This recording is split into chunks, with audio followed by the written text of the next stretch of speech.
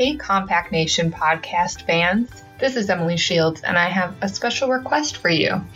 We are busy preparing for Season 3. Can you believe it? And we would like to know what you think. So, if you could fill out our official podcast survey, we would really appreciate it. You can find the survey at compact.org/podsurvey. Complete it by the end of July, and we will use your comments to make our podcast even better. Tell us if you like the format, tell us who you want to interview, tell us which have been your favorite guests. Again, that's compact.org/podsurvey between now and the end of July. Thanks.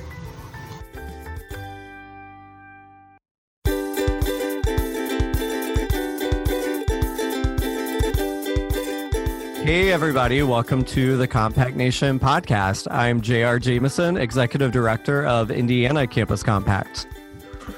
I'm Andrew Sellingson, President of Campus Compact. And I'm Marisol Morales, Vice President for Network Leadership.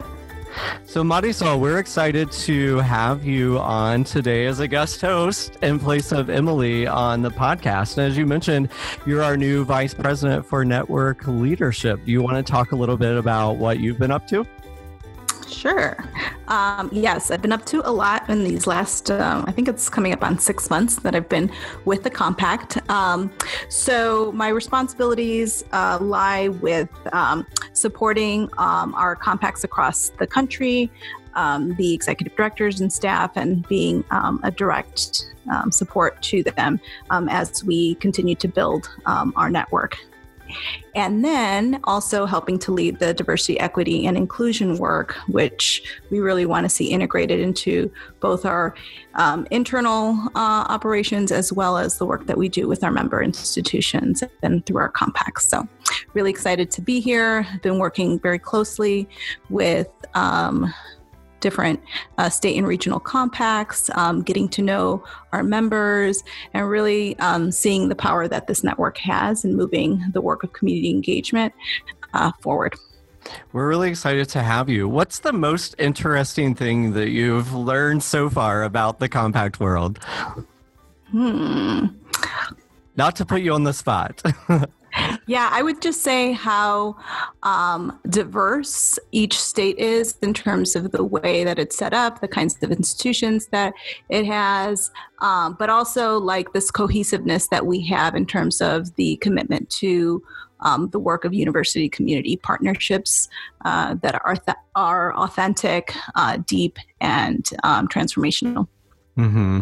And speaking of states and regions, Andrew, you've been out and about and busy lately. Do you want to talk a little bit about what you've been doing in Compact Nation? Sure. I have stayed a little bit closer to home than I sometimes do. I've been to 2 New England colleges in the last couple of weeks. I was at Merrimack College, which is in Massachusetts, up near the New Hampshire border, maybe last week. I get a little confused as to where I am when.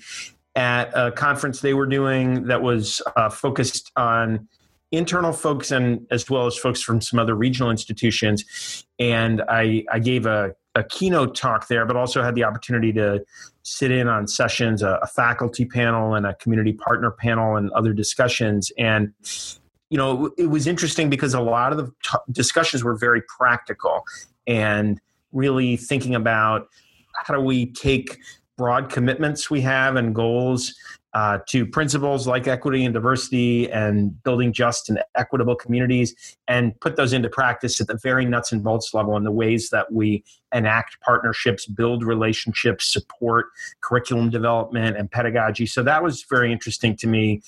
And just, I like to get regrounded in those kinds of things that I've spent a lot of my life thinking about, but that also are not always my day-to-day work now. And then just yesterday, this one's easier to remember when it happened, I was up at Middlebury College for an event with our members in Vermont, really talking about how we're going to remain connected and working together into the future. But it was a terrific opportunity to learn, again, a lot about some of the really exciting work happening in Vermont. There's a new partnership involving Middlebury and the University of Vermont, focused on teaching and learning connected to privilege and poverty is how they frame it. And, that was just an interesting commitment for them to have made, and two very different types of institutions, a large public and a small private liberal arts institution working together. So, I've just then heard lots of other interesting things as well, but it was a good couple of opportunities for me. Perfect.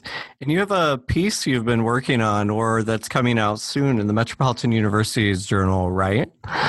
That is true. So I had the opportunity last fall to speak at the 2017 Kumu annual conference.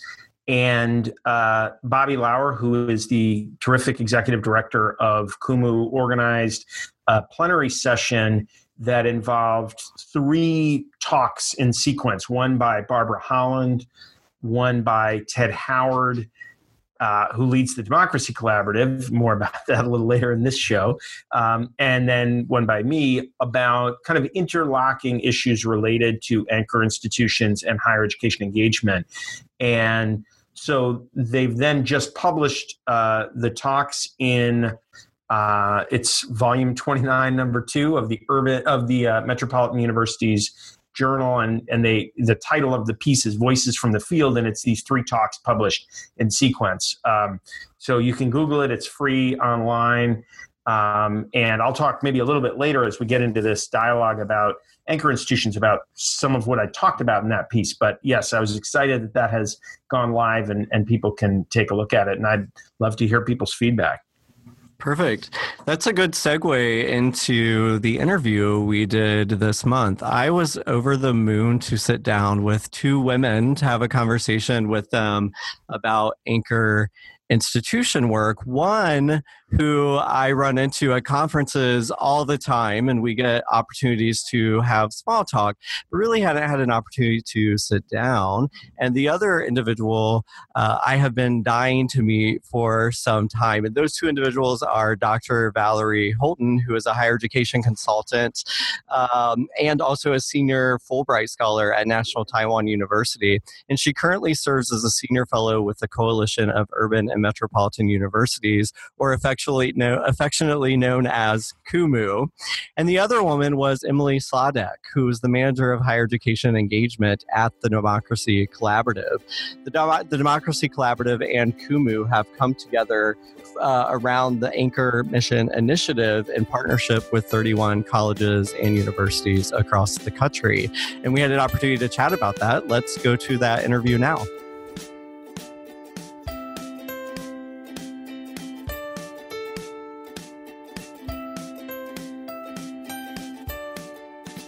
Valerie Holton and Emily Sladek, welcome to the Compact Nation podcast. Thank you. We're excited to be here. So, Valerie, you're coming to us from Taiwan, and Emily, you're coming to us from DC. So our listeners are really getting an international experience as we're having this conversation, which is pretty exciting. And I can tell you all about what the future holds because we're 12 hours ahead. Oh, wow. That's great. Yeah. You're welcome. So for our U.S. listeners, what's it like already heading into the long 3-day holiday weekend? Well, we do not celebrate Memorial Day here in Taiwan that I'm aware of anyway. So we don't have a 3-day holiday weekend. Yeah. I was just thinking for our U.S. listeners, if you could a little bit. Well, it's amazing for it to be Friday night and not having to have all of Friday ahead of me before the weekend. So that part you should feel very envious of. Great. Well, I'm looking forward to the weekend, I will say. I want to start off talking about the Anchor 101 framework and how it relates to the mission of higher education. Can you talk a little bit about that? Yeah, sure.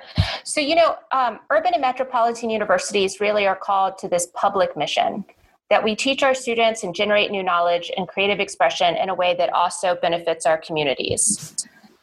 And so we really embrace our goals to include that we enhance our access to education, that we educate students in a way that provides real-world experiences while also being a benefit to our community. We want to graduate engaged citizens and develop the workforce. And that we also embrace that our research should address real-world problems and opportunities. And then, of course, also, I can't forget our creative expression should also educate, inspire, soothe at times, and generate critical dialogue. And these are only some of the ways that we can contribute to the health and well-being of our communities. And so anchor institutions like institutions of higher education and healthcare systems and these other institutions and organizations that are place-bound have an opportunity and perhaps even a mandate to harness our vast economic decision-making and resources toward the benefit of our region.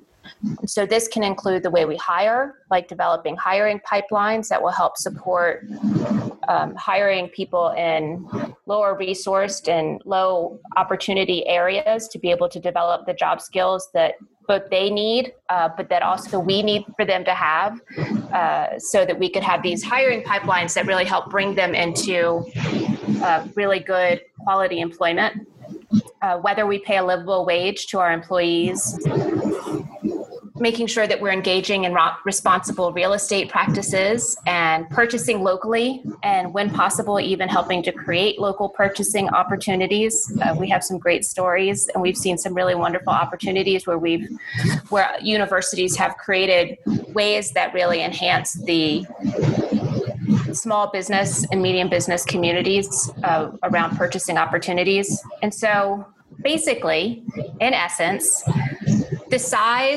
the massive size of our institutions and the considerable resources that we have all can contribute to the kind of environment that helps us to attract and retain students and provide them with these really rich learning experiences and opportunities both inside and outside the classroom. Because what we know is that students are attracted to these vibrant communities. In addition, I think also it's worth noting that a really economically, socially, and creatively vibrant community also supports our research mission. And it helps supports innovation and entrepreneurship. And all of this, I think, is really what this anchor framework is and how it really contributes and supports our public missions. So if an institution is thinking about taking on an anchor role, what would a first step be for them to choose that? Yeah, that's a really great question. There was a small group of universities who had that very question of how do we know what we're doing is really benefiting the community? And they developed a set of metrics known as the Anchor Dashboard back in 2015. These colleges were SUNY Buffalo State, Cleveland State University, Drexel University, Rutgers, Newark University, University of Missouri St. Louis, and Virginia Commonwealth University. And so what they found just through having to collect these impact measures is how do you go about talking about the anchor mission at your campuses? And this is the highlights of what they found in their work is in the report called Higher Education Anchor Mission. And that's available on the Democracy Collaborative website. And so it really highlights how do you institutionalize this work at your campus and move it beyond just one person or one program and make it part of how the university does business, community engagement, and teaching and learning. So in that report, they have 5 steps for getting started. So they really thought the first step was having leadership that support adoption of the anchor mission at the highest level. Second would be to think about putting the anchor mission into strategic plans. Many campuses have anchor aligned language already in their strategic plan, and this is just further bringing out those themes of hiring, purchasing, investing, and that can help align what you're already doing as an institution to just deepen that in a way that connects with your community partners and breaks down silos between departments. Also, through collecting data, they found that they needed to form committees. And so they started having people meet from across divisions.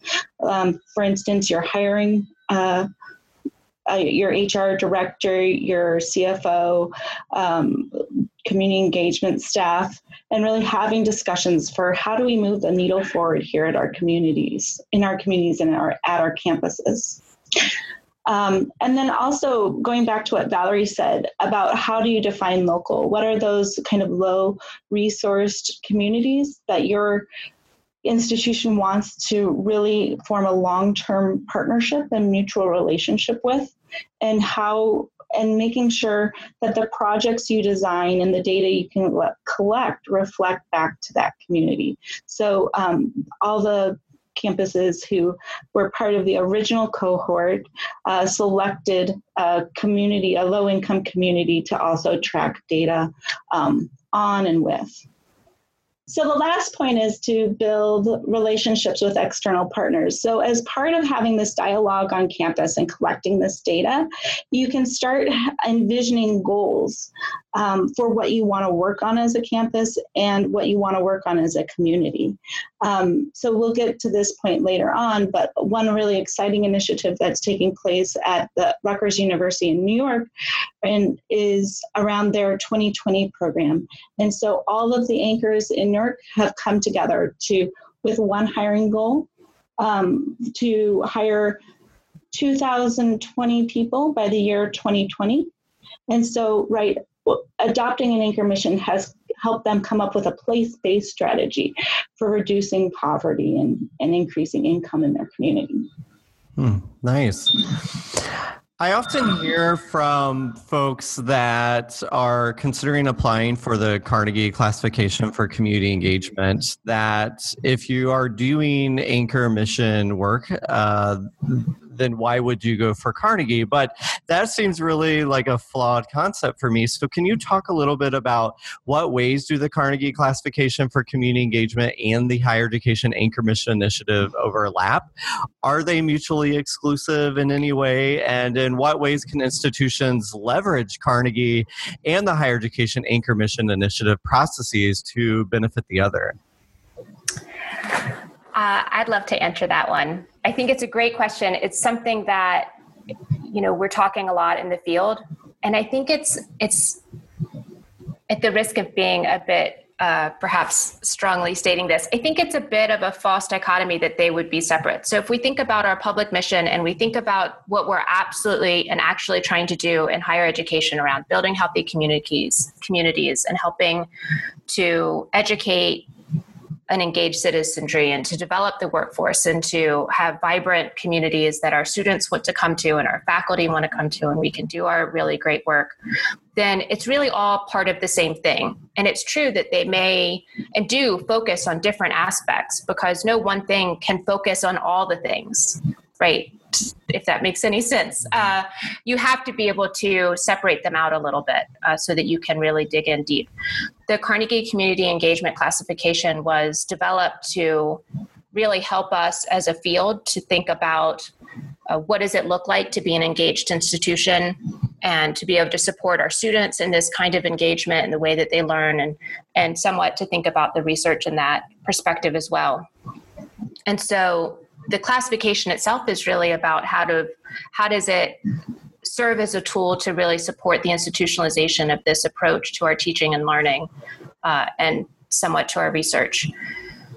And the anchor work really helps to wrap in these other aspects of our institution, as well as providing these learning and research opportunities for our students. I remember sitting in a committee meeting that I was chairing, and we had people from all these different aspects of the administrative side of the university, and we had a very serious-looking procurement director, and I wasn't sure how to read her and her interest in this initiative, and it was a new conversation for her, and afterwards she stayed, and she was so excited that she felt like her work was now going to be part of this larger mission of the university that she had been really drawn to when she came for this position. And so I think that to me really spoke to the idea that there are so many people within our institutions that want to be part of this larger mission, and to be able to have all of the aspects of a university or a college aim towards that, I think it all benefits the larger good.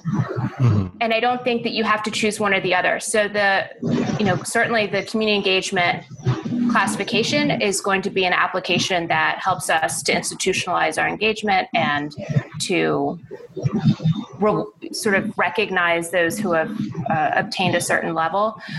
And the higher education anchor mission initiative we're a little bit earlier in the field on how to institutionalize that work. And so we're starting to do that together through this initiative.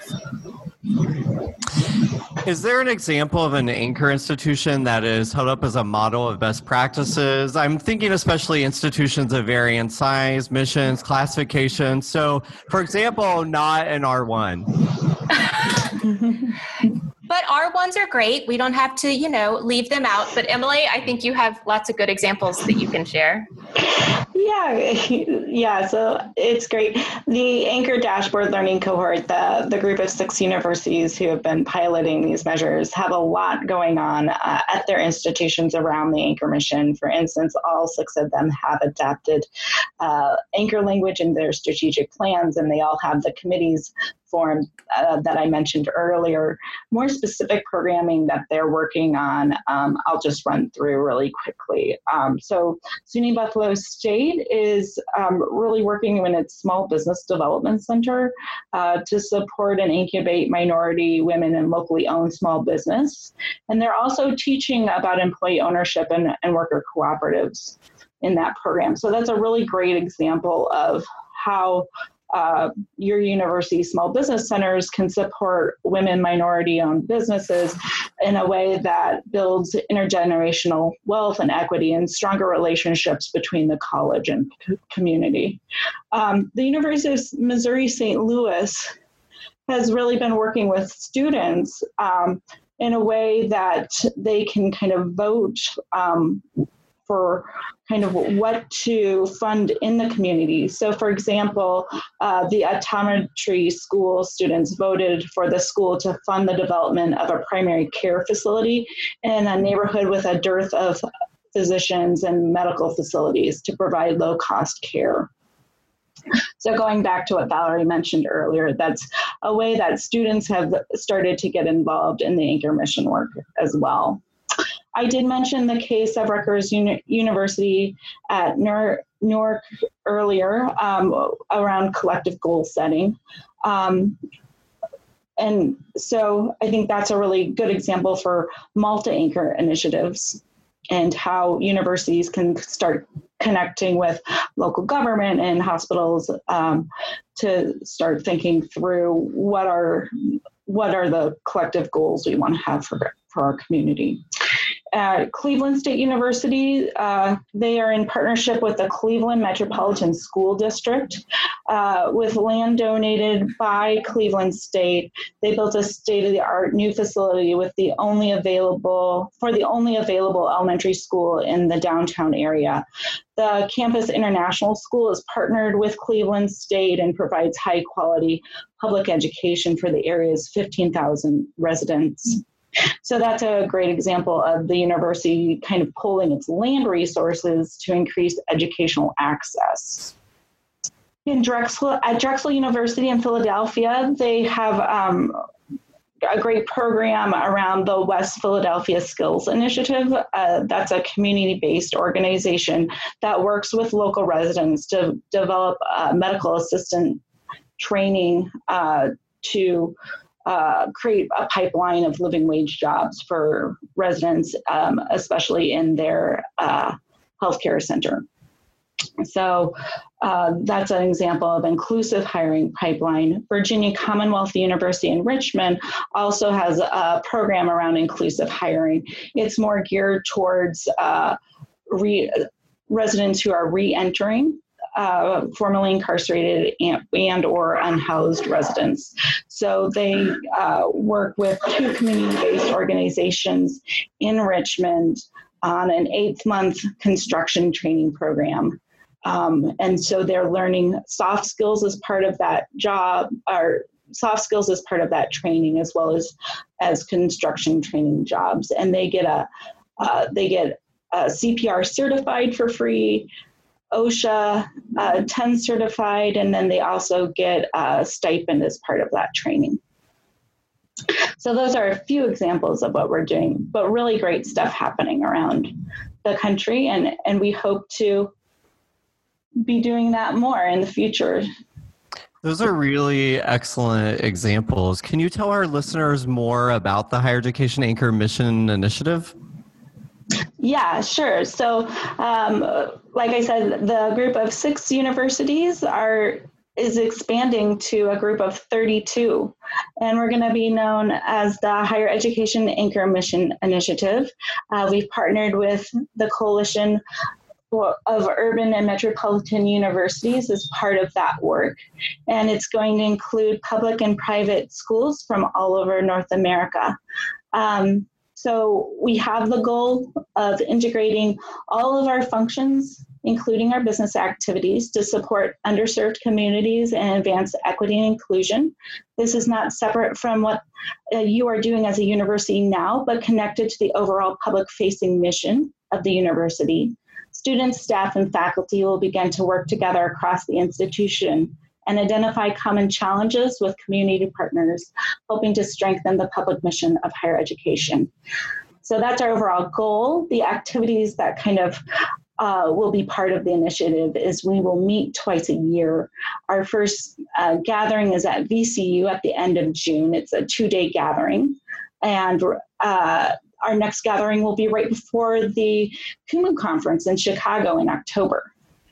So our working goals during that meeting will really be to develop a common understanding of the Anchor Mission for higher education and how coming together as an action learning network can support universities in advancing the Anchor strategies at their institutions. And can I just add, I think part of what is so exciting about this is that we really are trying to sort of take the expertise and the wisdom and pull all of that together so that we can really build out the field of knowledge and expertise and how to do this work and how to do it well. So, this is the first time that so many institutions of higher education are working together to do this work and to figure it out, because it's messy and it's slow and it's complicated, but we are confident that in the end, we're able to achieve our public mission in a way that really does enrich all of the goals that are a part of that. It's such an exciting time and important right now to focus on this. How do others get involved if they're interested in joining this? So for the Higher Education Anchor Mission Initiative, we will be taking in new members or accepting or reviewing or something with new members at the start of the new year. But in the meantime, I have to say you must read the remarks from Barbara Holland, Ted Howard, and Andrew Segleson that has just been released in the CUMU Conference Journal from last year, because I think it really gives this great overall picture of the point of all of this. And I think what they said was just really very compelling and moving. Also, absolutely encourage you to come to the Coalition of Urban and Metropolitans conference. It's our 24th annual conference. It's called Partnering for Equity. It's going to be October 22nd through 24th in Chicago, which has been doing such great anchor work and engaged work and so many exciting initiatives around student retention and other higher education related things. So absolutely encourage you to come to that. We're going to have a Metropolitan Universities Journal issue that comes out February 2019, highlighting this kind of anchor work. So there'll be lots to read. And I think one of the best resources that I've seen is the Democracy Collaborative website, because they have a lot of practical tips and advice for people as they are thinking about getting started. And of course, Emily and I and our respective organizations would be more than happy to connect you with other people who've done this work or have conversations with you as you're thinking about doing it. So let us know how we can be helpful. All great resources. Valerie Holton, Senior Fellow with the Coalition of Urban and Metropolitan Universities, affectionately known as CUMU, and Emily Sladek, Manager of Higher Education Engagement for the Democracy Collaborative. Thank you so much for joining us on the Compact Nation podcast. Thank you. Thank you.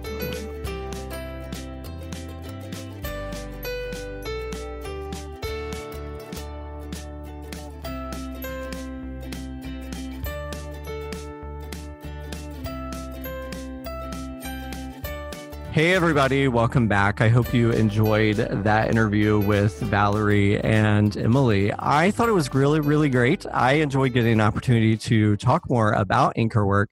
I feel like that's something I don't get an opportunity in Indiana, at least, to talk much about, at least in the last year, to have these types of conversations. And it makes so much sense to me that institutions are moving more toward that way, and it's becoming something that we are focusing more of our time and energy on.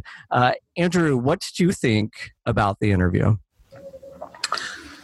So I was interested in many things, but you one of the issues that I think came up implicitly in the conversation was, what is the connection between educating students for civic and social responsibility, for full participation in democracy on the one hand, and this idea of an anchor mission of an institution contributing to the health and strength of communities economically and otherwise. And, I mentioned earlier on, or maybe actually, JR, you mentioned, but then I followed up on that I had published this piece in the Metropolitan University's Journal. And really that relationship is what I talked about in this piece. So this is full of spoiler alerts for those of you who are about to rush off and read that talk published as an article.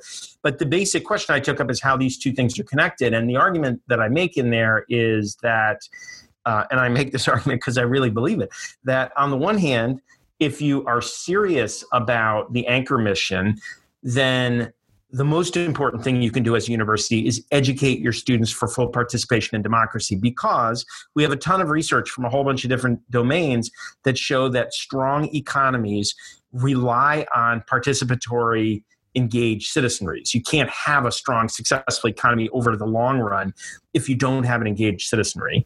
So that's on the one hand.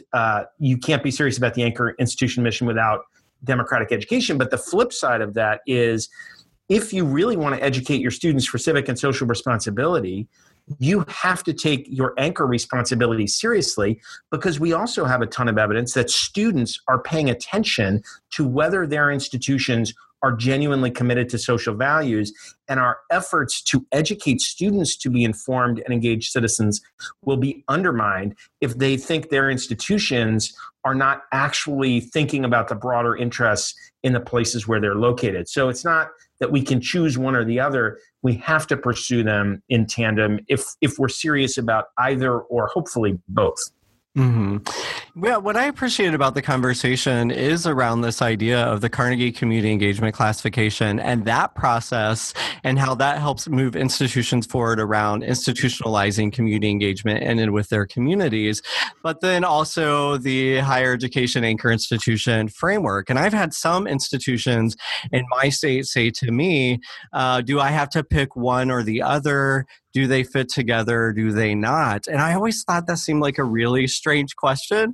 And so I felt great about hearing their response when I asked that question. And Valerie indicated that they fit together quite well. Of course, they are different processes, but they do connect well, and they shouldn't be something that is approached separately, because they can feed off of each other and help institutions become better, right, citizens within their communities that are educating students who are going to become people who are already citizens, but even deeper citizens once they leave the institutions and choose to live, work, and play in communities, but challenge institutions to create long-standing frameworks that support community engagement work. So I really enjoyed hearing Valerie say that they're not mutually exclusive, that they can work together hand in hand quite well. Yeah.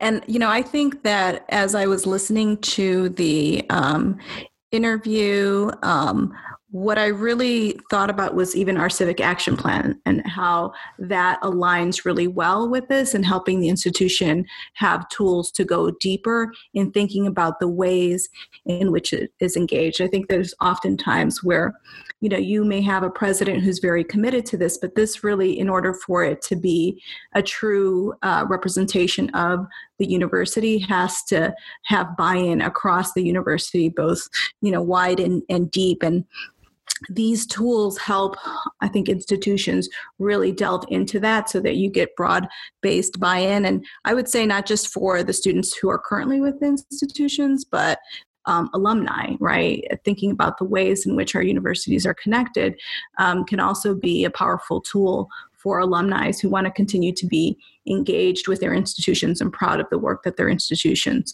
are doing. And they themselves might represent school districts or nonprofit organizations or some sort of other community affiliation that then has a deep relationship with their alma mater. Mm-hmm. Yeah, I think Marisol makes a great point about, I'm thinking about Emily having made the point that incorporation into strategic action plans is an important step along the way to really undertaking the anchor responsibilities of an institution.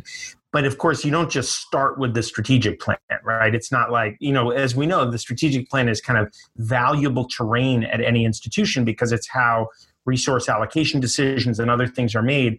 So you need to build to that. And one of the things we're seeing through the civic action planning work that we've been supporting is institutions preparing to influence the strategic plan by doing the groundwork of really identifying what are our priorities? How can we collectively work together? What kinds of partnerships will be most important? And how can we best serve not only the interests of our students in terms of education for citizenship, but also communities more broadly? And when they do that groundwork, then they have an opportunity to get into the strategic plan, which is then, again, where you can really drive change. Mm-hmm. Right. Mm-hmm. And I think I was also excited to see the jump that they experienced or the increased interest that they experienced from 6 institutions to 32 and what that says about the field and the commitment of presidents and institutions to really think about what their role is. I think that in more conversations, we can talk about sort of what they raised in terms of defining the local community and how that happens. But I think most institutions have the communities that they have relationships with, and the deeper that they can get in those partnerships, the more work that they can do in addressing some of the critical issues that communities are facing with them. Mm-hmm. I was delighted that we have a couple of institutions here in Indiana who are a part of the 31. And I think what's important to note as well is even if your institution is not part of the 31 in this initiative, that doesn't mean that you can't begin to create your action plan around anchor work or in the spirit of anchor work to begin to think about how do we take on some of these bigger issues in our community with our community and what role do we play in that and being an anchor. I know here in Indiana just specifically, and we're not the only state facing this, but we have a huge opioid crisis right now where people are literally dying every day, thousands of people from opioid overdoses. And our institutions are now starting to say we have to get serious about our resources and what role we can play in helping address this. And I think even though that is a tragedy, I think it's a really exciting time for campuses to begin to refocus on how they're approaching their work in and with communities. One other just a slightly separate topic that I wanted to kind of highlight from the interview was a point Valerie made about sort of work satisfaction for people in a variety of different roles at an institution. I think her example was of a purchasing officer who expressed real excitement that they could see the way their role was connecting with larger values and commitments of the institution. But I think that's really true for lots of people, that, I think all of us want to think that our work is meaningful and that it's connected to things that are important. And part of what thinking globally about the institution does, and thinking about all the ways that the institution has points of contact with communities, opens up opportunities for people in almost every role on an institution, on a campus in an institution, to think about how their particular role can have even greater significance. And I really do think that helps add meaning to people's lives as employees within an organization. And I just think there's positive value in that for human beings. Mm-hmm. Yes, absolutely. Yeah, and I would say on that, but institutions also need to be aware that they, even though you have multiple sort of avenues of entry, making it also workable for community partners, right? So you might have 5 different offices that work with the community, but does that make sense, right? And so I think the deep work of doing the strategic visioning around this is what are meaningful and reliable entry points for community partners that are not confusing, and it doesn't seem like two ends of the university are saying different things. So being on the same page. And I think that's where, Carnegie, the Campus Compact Civic Action Plans, and the work that Kumu's doing around anchor institutions can really help institutions think about the entry points for community partners. Mm-hmm. Yeah, absolutely. Yeah, so for Pop Culture Corner, let's jump into our conversations around that. Andrew, I think you have something to share. I do. I saw a movie, which that's already pretty exciting for me. It doesn't happen that often. This was the documentary about Ruth Bader Ginsburg. I think the film is just called RBG. And it's, first of all, it's just really good. Everybody should see it. It's very entertaining. It's also, for me at least, I felt like I knew a fair amount about her, and also I learned an awful lot. And I think it does actually a really good job of discussing complicated legal issues in interesting ways. So that's also just an interesting achievement about it. But one of the other things is it documents the, I think, or frequently discussed friendship between Ruth Bader Ginsburg and Antonin Scalia. And I think it's one of those things where seeing the footage of the two of them interacting and hearing her and friends of hers and others in her world talk about the relationship is really kind of striking, just because it makes it real, this thing that seemed like maybe it was sort of a gimmick or something, but it's clearly not.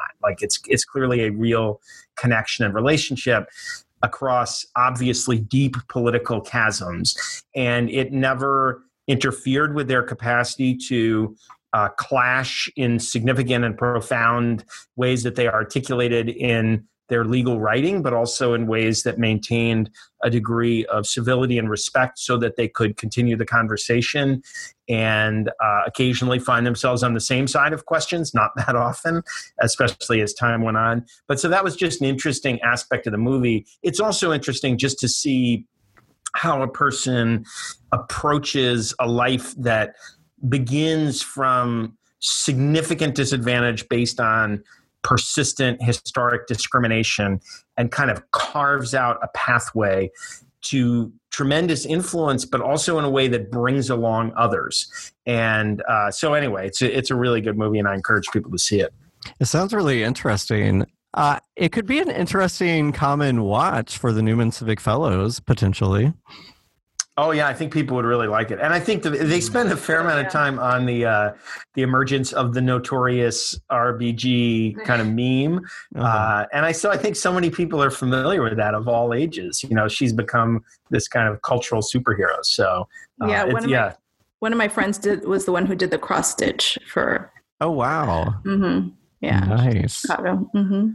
She should totally sign some and auction them off or something. I think there's an industry right now. Yeah, she's been great. Actually, we should have her on here. I think I think she'd be great for one of our podcasts. Oh, that would Right. be perfect. Notorious RBG cross-stitcher. Yeah. Well, mine, I want to talk about Pride Month. So we're deep into June at the moment you are listening to this. And June is LGBTQ Pride Month. And while that's an opportunity to celebrate our community and our history, where we've come and where we're going, we'd be remiss if we didn't look back on that deep history and what really created Pride Month that sometimes I think gets brought up in a nostalgic way, but isn't looked at in a deep way. And so I want to play a little new something that goes along with Pop Culture Corner that's called History Time with JR. That's going to be a new spot that we're doing. And so I just want to bring people's attention to two trans women of color who started the Pride movement that has now turned into what we see as Pride Month and Pride parades. And oftentimes we think of people like Harvey Milk, or we think of more modern people like Ellen DeGeneres as really being a person who brings those in the LGBTQ community to light. But that actually is not totally true. Other people helped pave the way for them. And so Marsha P. Johnson and Sylvia Rivera were both trans women of color who were both gay and trans rights activists in a time when trans people and people of color were often excluded from gay rights and women's movements. Johnson and Rivera were both key leaders in the Stonewall riots in 1969. And at that time, the Stonewall Inn was one of the few places in New York City where LGBTQ people, particularly those with marginalized identities, could gather without fear of public shaming or harassment from the police. But on June 28th, 1969, police raided the Stonewall Inn, violently harassing and arresting patrons. Both Johnson and Rivera were among the first to actively resist the police, which energized others to resist as well. This resistance became the catalyst for the gay liberation movement, and in the following year, the first Pride Parade ever in New York City was held to commemorate the one-year anniversary of the Stonewall riots. That has continued every year since 1969 and has now grown to multiple cities across the country. And as all of our listeners know, the last 10 years has been huge for the LGBTQ community as far as our rights. We have also been set back in many ways recently as well. But we can't forget that the two people who got us to where we are today were two trans women of color. So I just want to pay respect to that as we're beginning to exit out of Pride Month. Awesome. Thanks for that. Yeah, JR. thank you. I knew some of that history, but not all of it. So I'm glad to learn more. Absolutely. And I would say for me, and I guess on the theme of pride and resistance, is this is also the month that Puerto Rican communities across the United States celebrate our pride in our culture and heritage. And I think particularly this year, with the impact of Hurricane Maria and the recent news of the high death toll being in the number of 4,645, and also just the fact that so many people are still without electricity on the island so many months after the hurricane, just taking this time to remember the community building that has had to happen on the island, especially when those who have the responsibility of supporting in times of disaster and emergency were so absent in many ways. And so the ways that communities in Puerto Rico and in the diaspora came together during the recovery of from the hurricane, I think has to be commended and remembered, and that we have to keep Puerto Rico in our conversations and make sure that the rebuilding happens there for these folks who are American citizens. Yeah. Mm-hmm. Hear, hear. Well, for all of our pop culture corner and little history lessons that we're giving today as well, I think there are multiple resources folks can find. If they go to Campus Compact, they may find resources to connect, but definitely if they Google any of the three things about connecting across difference, about connecting to the LGBTQ community in your hometown, or finding ways that you can continue to help Puerto Rico, you can do that easily by searching online for organizations that can connect you in those ways. So I think we're wrapped up on this episode, unless there's anything else we have for the good of the order. Thanks for having me. Yeah, thanks. absolutely. Yeah, thank you for joining us, Marisol. Yeah, so this is our next to last episode of season 2. We have one more episode that will come out next month featuring Eric Hartman, and drum roll, Marisol will be back with us, but not as a guest host, but as a panelist on Global Service Learning. So that's a little teaser for you. I won't tell you anymore. You'll have to tune in and listen next month when that becomes available for download. I want to remind everyone that we do need your ratings so that people can find our podcast outside of the marketing that we do. So on iTunes, Stitcher, or SoundCloud, be sure to rate us, share our podcast with your friends and colleagues, encourage them to share it with a friend or colleague. And if you want to add to the conversation, you can find us on Twitter at #CompactNationPod. Thank you, everybody. Thanks. Bye-bye. Bye.